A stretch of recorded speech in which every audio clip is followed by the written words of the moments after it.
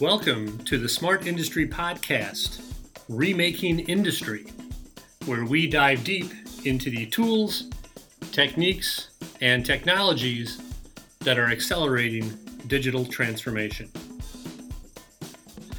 All right, thank you for joining us for this installment of the Remaking Industry Podcast. My name is Chris McNamara, Editor-in-Chief with Smart Industry. Today, we welcome Kent Melville. Kent is the Sales Engineering Manager with Inductive Automation. Kent, how are you? I'm doing great, Chris. How are you doing?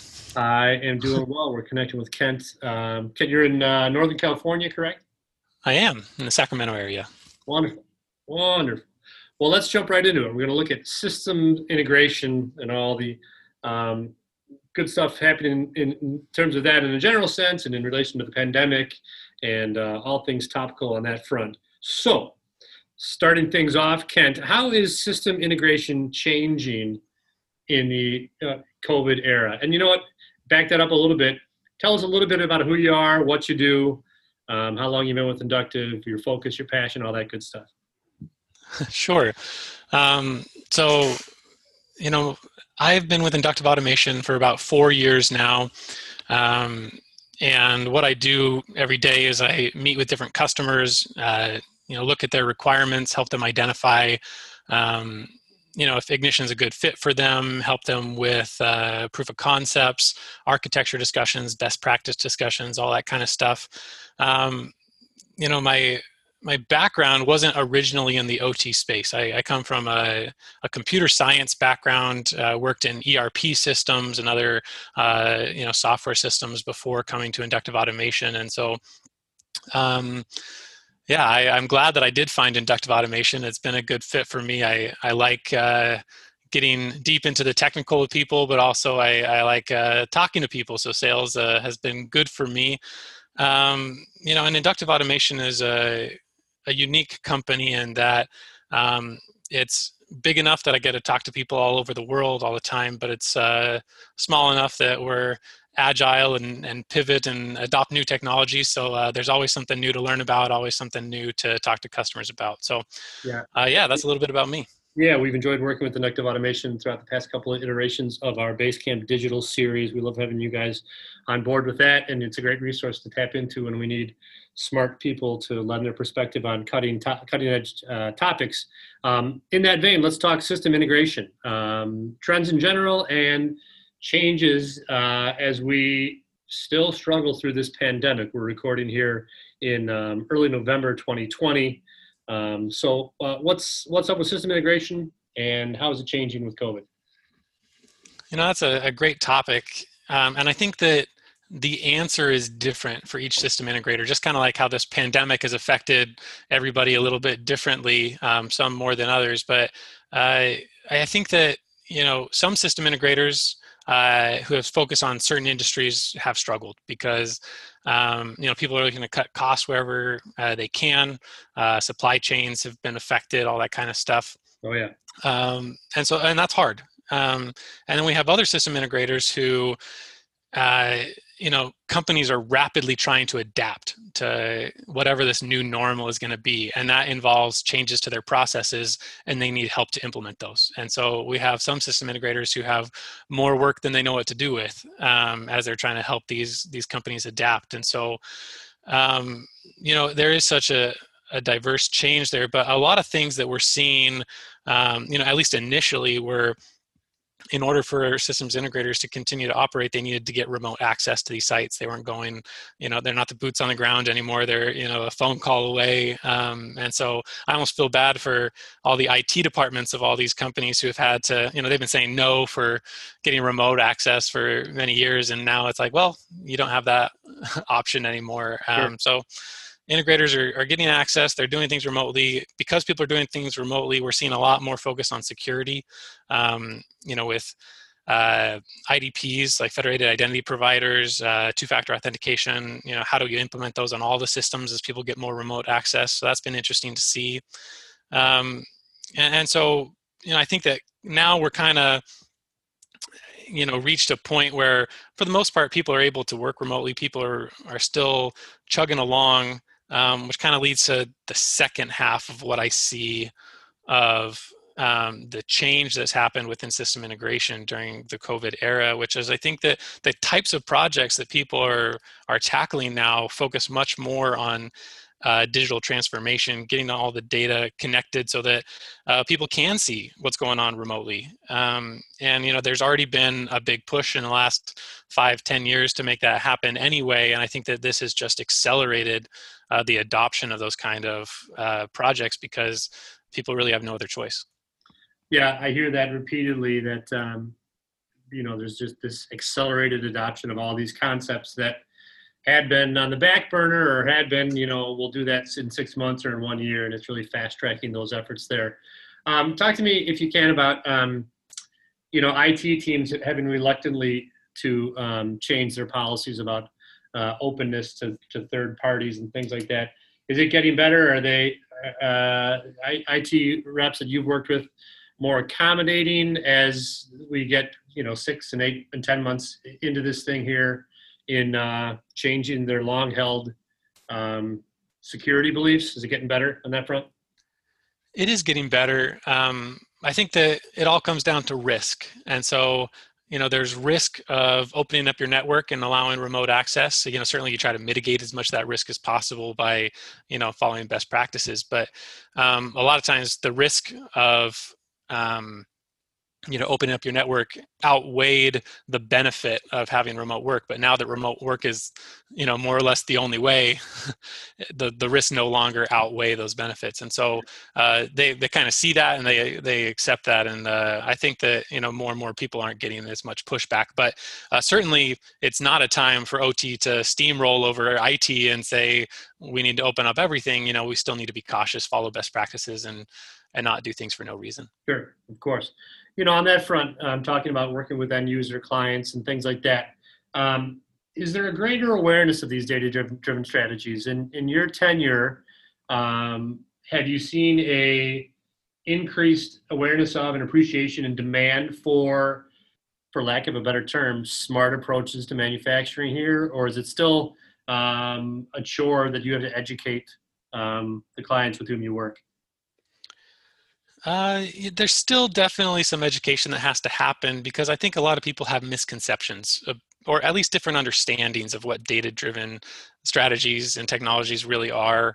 Because I don't think that people are opposed to making decisions based on data. That's what management is doing, has been doing for decades, that we try to collect data and then you analyze the data and you do something about it. But the thing that's changed is the rate and the quantity of the data we're getting. And what I mean by that is that,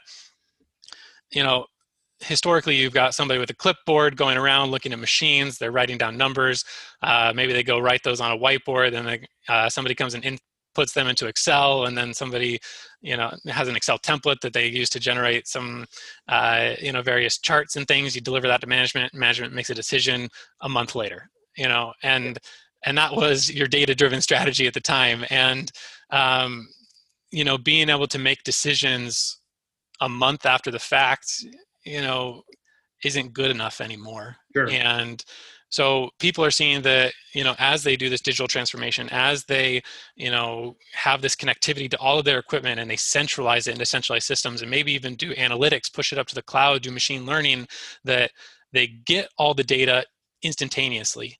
And then rather than having a bunch of manual work to analyze that data, there are tools that do it, once again, instantaneously. And so that the decisions that can be made based on that data, rather than being a month away, are seconds away. Mm-hmm. And that's so powerful. But, people are resistant in saying, how do we trust those? And, these models that are being trained, how long does that take? Do we have the technology in place to really make impactful decisions? What if the decisions that are made are wrong? And those are all valid questions that people are still sorting through. And I don't think all the answers are out there, but I think that people have recognized that the old ways of collecting data and analyzing data aren't relevant because so much changes in a month in our world today. Sure. Talk to me, old ways. Talk to me. Ken, how old are you? I am 30 years old. Okay. let's explore the age difference in terms of the approach or the mindset to digital transformation. Do you find that it's pronounced? Young professionals with whom you work have a greater, ease with these approaches and these tools, trends, and technologies, as opposed to more seasoned professionals? Is that I know that's the widely held belief. How accurate is that in your mind? I think it's certainly at least partially accurate. I think that young people have less of a mindset of things need to be done this way because that's the way they've always been done. Right. Now, I think that young people sometimes accept risk faster, for better or for worse. But it was interesting. I was at a water conference where I was presenting, and then I also was on a panel a few years ago. And on this panel, I had talked about some of these kind of ideas of, automatically collecting data and doing analytics on it. And somebody had said that they don't trust that. And we kind of got into this argument of this, attendee versus me on the panel going back and forth about whether or not this was, something that should be done. And it's funny because the moderator ended up interrupting our little spat and made a comment that I really appreciated, but he said the change is happening one retirement party at a time. And I think that that's true to some extent. There are, some people out there that have these deep set tribal knowledge type things that, it's their,